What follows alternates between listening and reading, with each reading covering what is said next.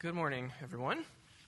Okay, I want to start this morning just by bringing up the idea, the concept of renewal. So just think for a second. What comes to mind? You don't need to answer verbally or whatever, but just for a second, what comes to mind when I just say the word renewal? Without overthinking it, just what comes to mind for you? Energy. There you go. That's exactly where I'm going with this, so thank you. It's okay if that didn't come up for you. That wasn't a wrong answer. But for me, when I think about renewal, when I try to define a concept like this, sometimes it helps me to think about the opposite of it, actually. And so when I think about the opposite of renewal in my life, the opposite of renewal is depletion, being emptied out, total lack of energy. So there have been times for me, and I'm guessing probably everyone here knows this feeling. There's been times when, I know there are things I need to do, things I should do, even things I would under normal circumstances look forward to doing, and I just simply feel depleted. I just feel like I can't do it. I can't move myself to do it, right? I can't engage. I just feel emptied out. Nothing to give to it.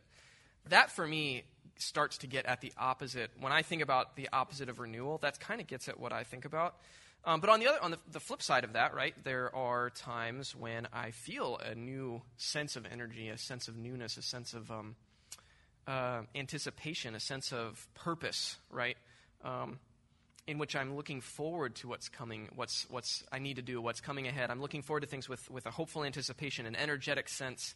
That, for me, again, different people have different personalities and different wirings, so I'm not trying to say this is universal. But for me, when I think about the concept of renewal, that's kind of what I think about, or what my mind goes towards, or those times in which I feel like a new outpouring of energy, of hope, of anticipation. I've experienced, as probably everyone here has, I've experienced both. I've experienced long seasons of emptiness, of depletion. There's a St. Benedict used the term desolation. That's another helpful term for that. I've experienced seasons of emptiness. I've experienced seasons of renewal. And I probably will continue to. We probably all will continue to experience both seasons of emptiness and seasons of renewal. So what we're going to do, the reason I'm starting here is, a couple reasons. It's been said so many times in different sermons, so I'm not going to belabor this, but we have been through a season of a lot of change, specifically as a church, this community. We've just been through a lot over the past year and a half. Even aside from the pandemic, we've experienced a lot of change. We've experienced some loss, experienced a lot of upheaval, a lot of disorientation. It's been hard. I can say for me, it's been hard. I know enough people in this room individually that I've had a lot of conversations with many of you. I know that for many of you, it's also been hard, difficult. But if I can say it this way, something that's been good, if I can say it's something that's been good about this season of difficulty for me, has been that it's brought this idea of renewal back to the surface for me in a way that I haven't experienced probably ever. I'm in a place personally where I am longing for true spiritual deep renewal in a way that I don't know if I've ever longed for it previously, if that makes sense, because of what has happened culturally, specifically with even just the change we've been through. I'm just longing for renewal in a way that I don't think I can remember pre-COVID. And that longing, I think that longing is a good thing. I think that longing is actually from God. And I'm longing for it for myself individually. I want to be a renewed person individually. I want to live in deep peace and deep confidence in who I know I am in God. I want to live out of that. And I also long for it communally. I long, and I can speak for the pastors on this too. The pastors, the leadership, we long for us to be a renewed community in that sense, to experience a deep renewal together. Man, when I think about that, when I imagine that, that just gives me a lot of longing, a lot of hope to be that, to experience, to go through our sense. We've gone through a lot of change, and to imagine going through a sense of renewal together, to go through a season of that, it's really, really actually exciting for me to think about. And it's a long wind-up, long intro. I do believe, as a person of faith, and this is so simple, right? This is almost feels too simple to say, but I just feel like I need to say it. I believe that the type of renewal I'm alluding to, the type of renewal I'm talking about, the type of renewal I'm longing for, that we're longing for, hopefully, that can only come from God. That's something we don't stop to really think about. We all want renewal, I think, in our own ways. I think everyone in our culture wants renewal. But where does it actually come from? Where can it actually come from? I think it can really only come from God. That's at the risk of being Christian-y jargon cliche. I really believe that. So the type of renewal I'm longing for can only come from God. That also means it cannot be controlled or manipulated, right? Because if it could be, if it's true, just go with my logic here for a second. If the type of renewal I'm arguing for can only come from God and we could control and manipulate it, then that would mean that we could what? We could control God, right? We can't. And that's why I've been working on this series that we're going to go through for the next 5 weeks. And that's why I've titled it Longing for Renewal. That's why I didn't title it How to Be Renewed or How to Guarantee Renewal or 5 Steps to Ultimate Renewal. Your best renewal now. I haven't talked to that. I specifically chose these words longing for because I want to thread that needle of declaring it and proclaiming it in faith that it can happen and that I believe God actually wants it to happen for us too. I really believe God wants it to happen for us, but we can't control it. And man, that is a hard balance to strike, but that's really where I want to start and what I want to focus on for these next 5 weeks. So in this notion of longing for renewal, I've been thinking a lot about a couple things. What practices can we engage in together? What types of things can we lean in together to engage in to cultivate a longing for renewal through our community? What would that look like? What practices would those be?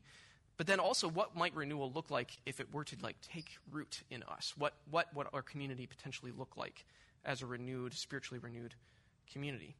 And so these first 2 sermons today and the next week are on 2 practices, simple practices, worship and prayer.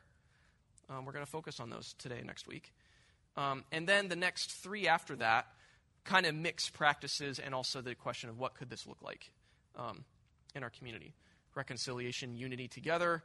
What does our life as a church look like? And then out of that, how do we engage the world out of a renewed sense of renewal?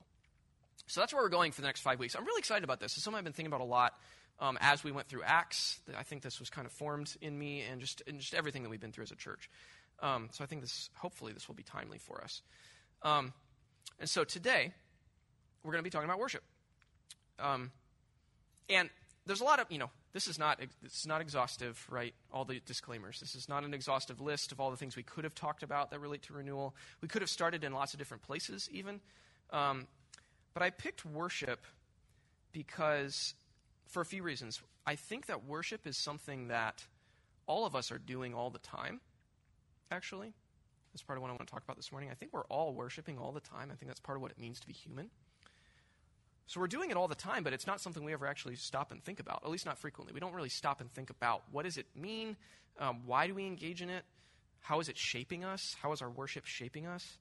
And so I wanted to stop and consider it as kind of a starting point, because I really think, to kind of tip my hand to where I'm going this morning, I really think that as we properly worship God, we might experience renewal out of that place, out of that kind of base of operations, so to speak. If everything is rooted in worship, proper worship of the proper God, I think we will experience renewal. So to do that, we're going to look at Psalm 96. So if you have a text, go ahead and bring it up. I'm going to read the whole psalm. It's pretty short. I'm reading it out of the NIV translation. And I want this to be our prayer. Usually I pray when I kind of get into this sermon. So if you want to read along with me, please feel free. If you would just like to close your eyes and take this as a prayer, I'd invite you to do that as well. But let's just pray this psalm together, and then we'll talk about it for a little bit. Sing to the Lord a new song. Sing to the Lord, all the earth. Sing to the Lord. Praise his name. Proclaim his salvation day after day. Declare his glory among the nations, his marvelous deeds among all peoples. For great is the Lord and most worthy of praise. He is to be feared above all gods. For all the gods of the nations are idols, but the Lord made the heavens. Splendor and majesty are before him. Strength and glory are in his sanctuary. Ascribe to the Lord, all you families of nations. Ascribe to the Lord glory and strength. Ascribe to the Lord the glory due his name. Bring an offering and come into his courts. Worship the Lord in the splendor of his holiness. Tremble before him, all the earth. Say among the nations, the Lord reigns. The world is firmly established. It cannot be moved, and he will judge the peoples with equity. Let the heavens rejoice. Let the earth be glad. Let the sea resound and all that is in it. Let the fields be jubilant and everything in them. Let all the trees of the forest sing for joy. Let all creation rejoice before the Lord, for he comes. He comes to judge the earth. He will judge the world in righteousness and the peoples in his faithfulness. Amen.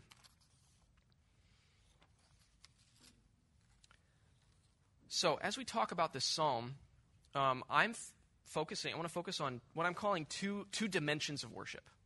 Two dimensions of worship is kind of the language I've been using as I've been thinking about this week. And the first one is ascribing glory. This word shows up multiple times in the psalm. Ascribe. It's a word, it's used multiple times. Anytime a word is used multiple times in a close succession in Scripture, it's something to pay attention to. But it's a word we don't use that often. I don't know about you. I don't use the word ascribe very often in my day-to-day conversations with people. So I've been reflecting on this word quite a bit. It means, to get at a definition, it means to attribute to. Some other translations use recognize, or the King James just says give. So it's to give credit, to attribute, to connect something to God is to ascribe glory specifically. And I want you to notice that this is a directive. This is something the psalmist is telling us to do. The psalmist is exhorting us to give something to God here, which implies we could choose not to, right? But the something is glory, is honor, and is majesty. And now consider this. I'm going to use a cultural example for this. We're looking at an ancient text from a totally different culture, a totally different part of the world. So I've been thinking about how does this connect to modern day, North American culture. And I think we ascribe glory a lot, actually, in our culture. We ascribe glory in a lot of ways. Just think about celebrities, right? This is almost too obvious. But has anyone here, just quick show of hands, has anyone here been in close proximity to a celebrity? Anyone? Yeah, a couple people have.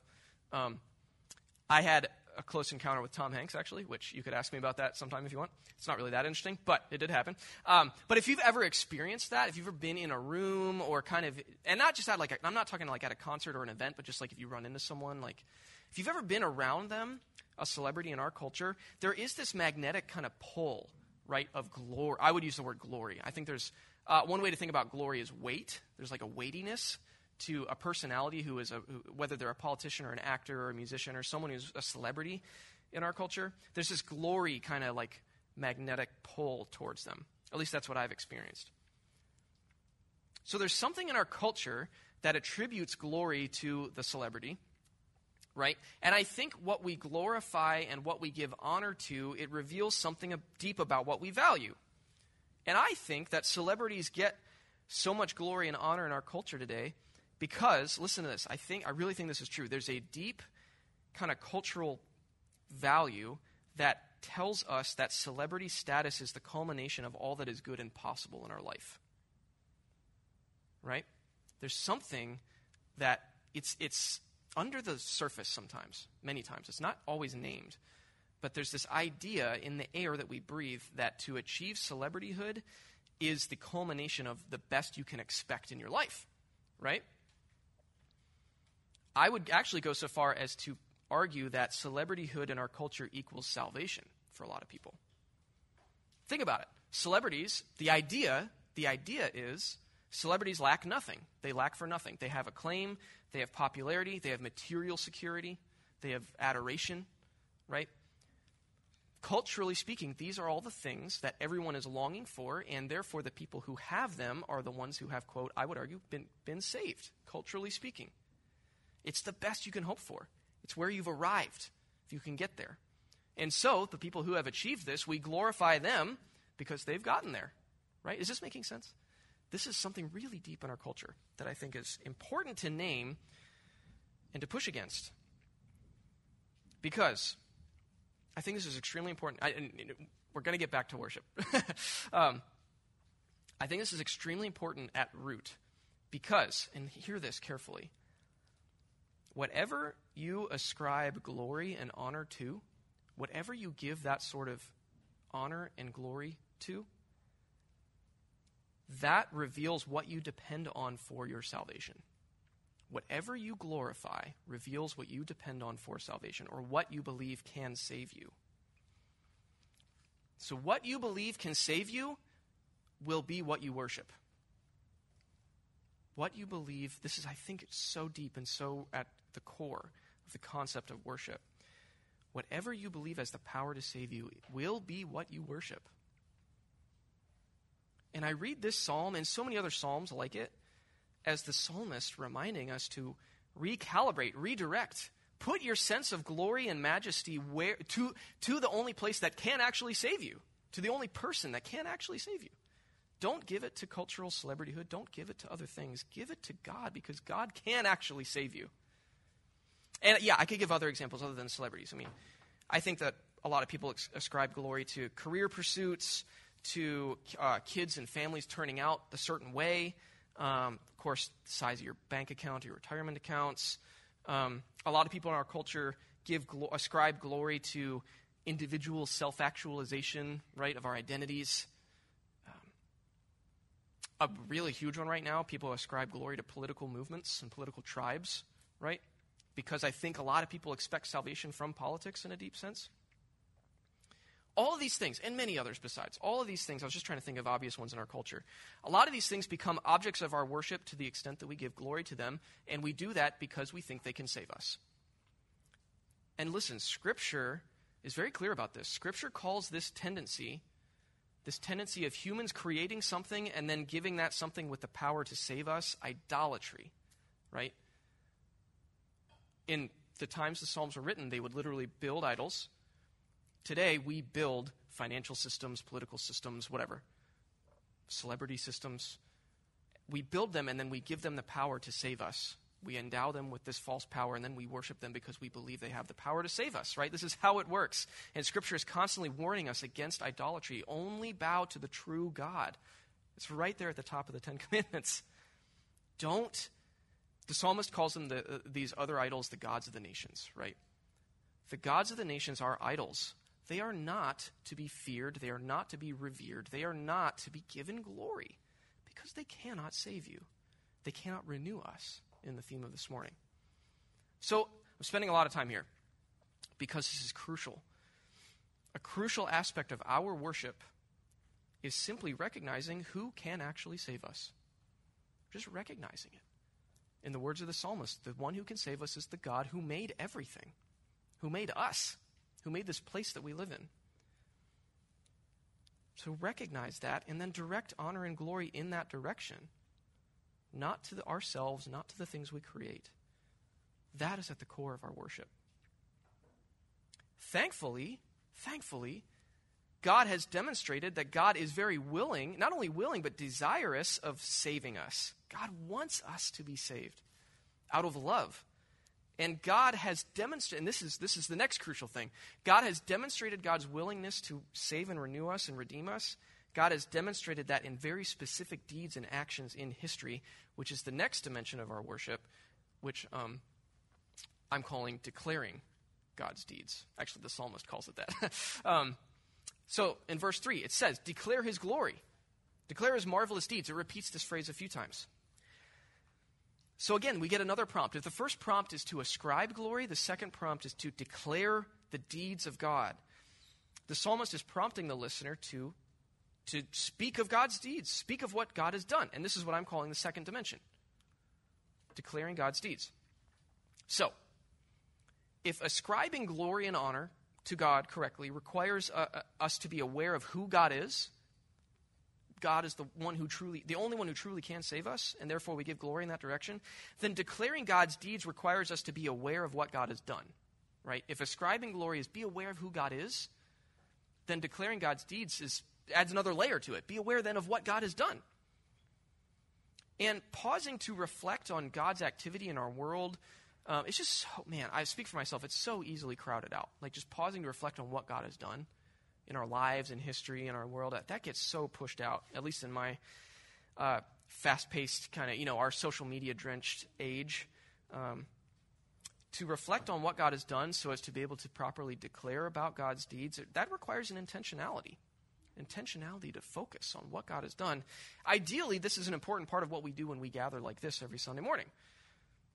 We sing songs together that remind us of what God has done. We read scriptures together that remind us of who God is and what God has done. These things we pray. These are all acts, in some sense, acts of declaring about God's deeds. And incidentally, as we're getting other ministries up and running soon, things like community groups and triads, my hope is that those can also be places of declaration, right? As you get in people's homes and spend time with each other, I would love those to be places of mutual declaring. Like, this is what God is doing in all of our lives together, and seeing it and being aware of it and celebrating that.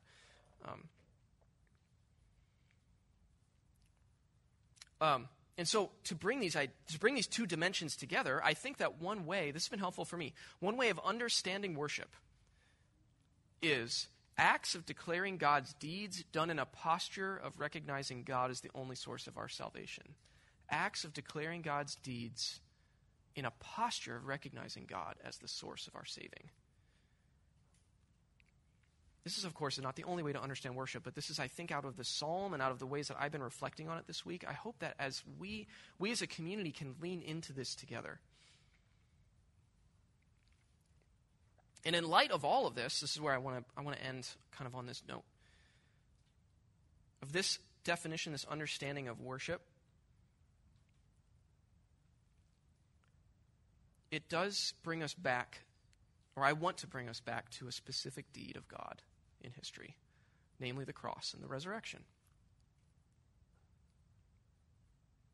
Because you might be listening to this and you might be thinking, okay, this all conceptually makes sense, but I don't feel like I have any deeds of God in my life that I can declare right now.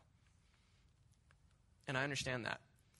And one thing that I love about our faith is that regardless of where you are or what's happened to you recently or not happened or whatever, you can always declare the cross. Because it happened in a specific time, in a specific place in history, and it is a deed of God that is unshakable. Same with the resurrection. The cross and the empty tomb are deeds of God in history that do not change. And they can always be declared, and it's actually part of why we take communion every week, because we always are declaring it over and over and over. So the psalmist, in Psalm 96, the psalmist tells us to tremble before God, uses the word tremble multiple times, which also is striking to me if you think of that old hymn, Were You There When They Crucified My Lord? It causes me to tremble. The psalmist tells us to tremble before God and recognize God's strength, God's glory, God's majesty, God's holiness. And I think as we focus on this the ultimate deed of God on the cross, it brings me back to trembling.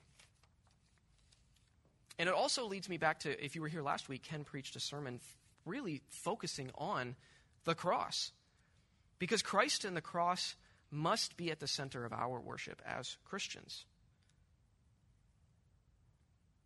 The word Christ is right there in the name Christian.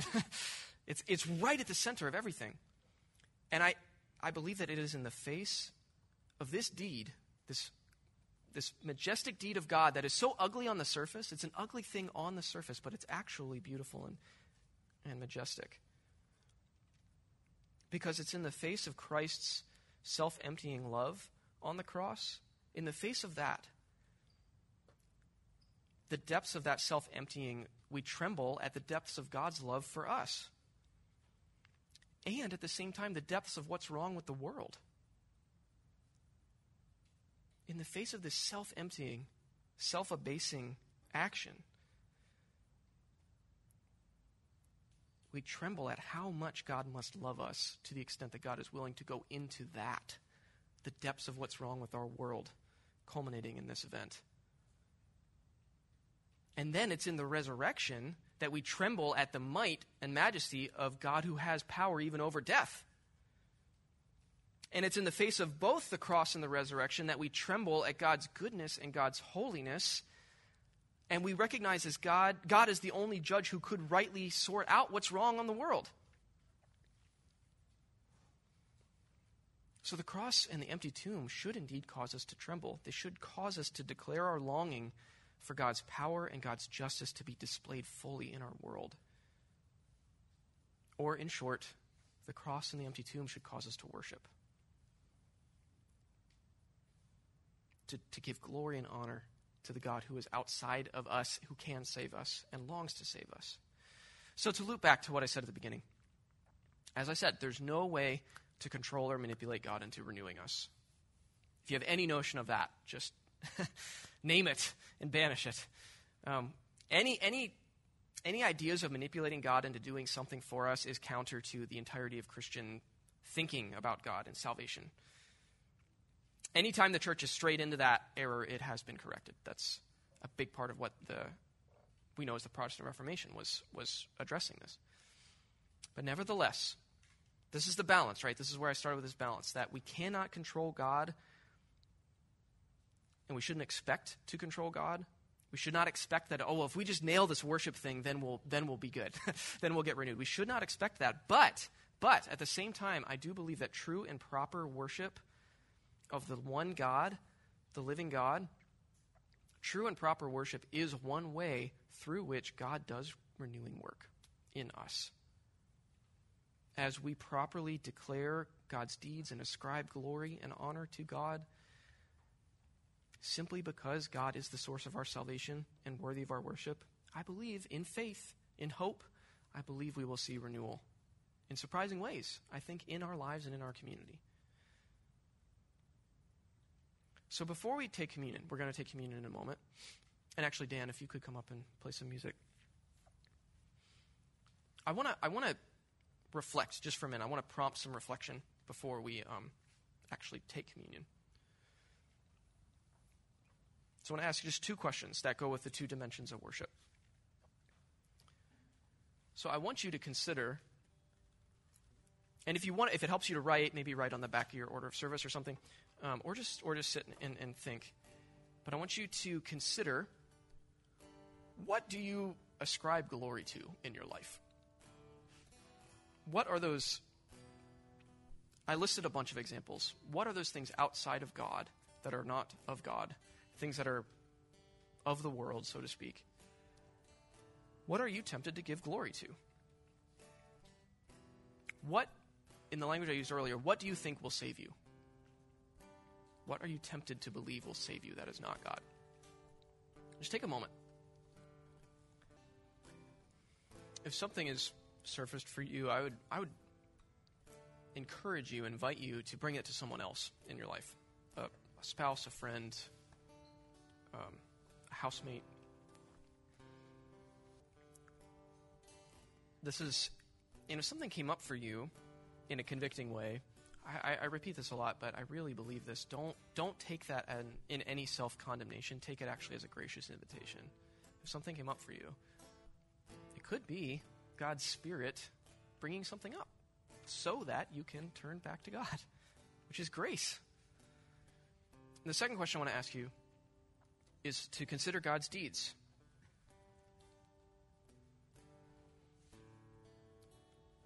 What's something God has done, small or large, dramatic or mundane, but what's something God has done in your life, in your family, in this past season? I think I'd like to invite, you can keep playing, Dan.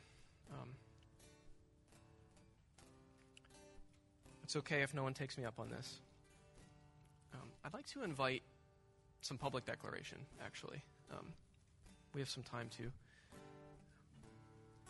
But no pressure at all. If you're not comfortable doing this, it's totally fine. But I would love if anyone wants to share something that came up for you about a deed of God in your life or in your family. I think that our community hasn't spent a lot of time hearing directly from each other on these things recently. And if anyone feels comfortable doing so, I'd love for you to stand up and just say what God has done. I'll just wait a few minutes. Stacy, go ahead. Okay. I think it's great that you asked us to share, because I was thinking, I agree, it's such a great thing to hear from each other and what's happening. And So I wanted to share what I was convicted with when you did that. I have a lot of you know me, but I have a couple health things that will be with me for the rest of my life that I wish weren't there. And I would say that I would ascribe glory to being free of those, which would be amazing. But, like, really next in line, I have this strong awareness that despite that God is glorified in my life all the time. And I was sharing with Finn on the way here that a year ago, Ethan and I were doing this funny thing where people will post like that they're hiking all the 4,000 footers in New England. We set out on a quest to hike the 1,000 footers, and we were killing it and finding them and doing them. But the last 2 weeks, and this is not to brag and draw any attention to myself, but I climbed two 4,000 footers 2 weeks in a row. Wow. And more than anything, I'm just so thankful that, even despite the health stuff I have to live with, that God can work in that and bring renewal and bring healing, and maybe living in a space where I just have to be humbled and accept what I have. I get these other opportunities to see God working. So I just wanted to share that. Thank you. Amen. Thank you. You don't have to come up and use the mic if you want to share anything. Thank you. It's good to hear these things. And I want to emphasize, I said this earlier too, if you don't feel like you had some deed of God to share in your life, I've definitely had seasons like that, but regardless, you can still, I think, join others in worship of hearing what God is doing through all of us, right? So I hope that was edifying and encouraging you to hear. And I would encourage us as a community, as we start to get into these community groups and things like that, practice this together. I mean, this is worship. Worship is beyond just singing a couple songs on Sunday morning, although that is a part of it. But I think to the extent that we hear and celebrate these deeds of God in our lives and properly relocate glory back to God as the one who rightly can save us, that is our worship. And so we're going to... Dan, you've been a good sport. You've been playing for a really long time. Thank you. We're going to transition now to taking communion together, and then we'll sing one more song together after that. And I would, in the spirit of everything that I've said, I would really encourage you, invite you to treat both of these as acts of worship, in the sense that as we take communion, and I don't know if two people, maybe Danny and one other person on the LT could come up. Sean, Danny, cool. Thank you. As they start handing these things around, these cups with the juice and the wafer in them, I would encourage you to think of this as an act of declaration, because this little wafer, this juice, are physical signs, physical, tangible things that point to the broken body and the spilled blood of Christ. And this is an act. We do it together. We do it corporately as an act of declaring to each other what we believe God has done in history to launch God's kingdom and God's salvation. It's a specific act, a specific moment. So consider this an act of declaration, even as we take it together. And similarly, as we sing, the last song is Your Love, O Lord, we sing this song about God's love. Consider that an act of declaration as we all bring our voices together to speak of God's love for us and traits of God. So I'll wait until everyone gets a cup, and then I'll guide you through taking them together. The last night Jesus was with his disciples. He broke bread and handed it to them.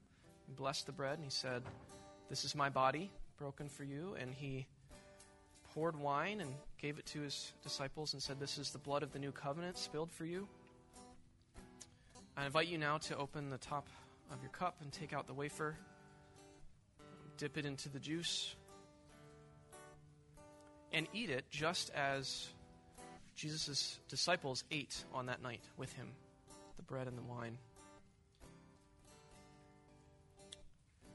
Pray with me, and then we'll sing one more song together.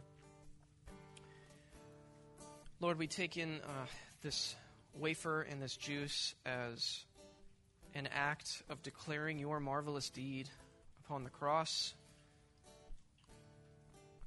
and the empty tomb 3 days later, Lord.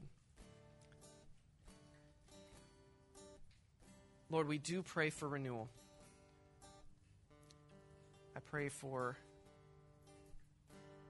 true worship to mark us as your people. And we ask you to renew us. Renew us as a community. Renew us as a family. Restore us to the joy of your salvation. I pray this knowing that you are the true and living God, the creator of the heavens and the earth, the only one from whom true salvation can come. We love you, Lord. We pray all this in the name of the Father, the Son, and the Holy Spirit this morning. Amen.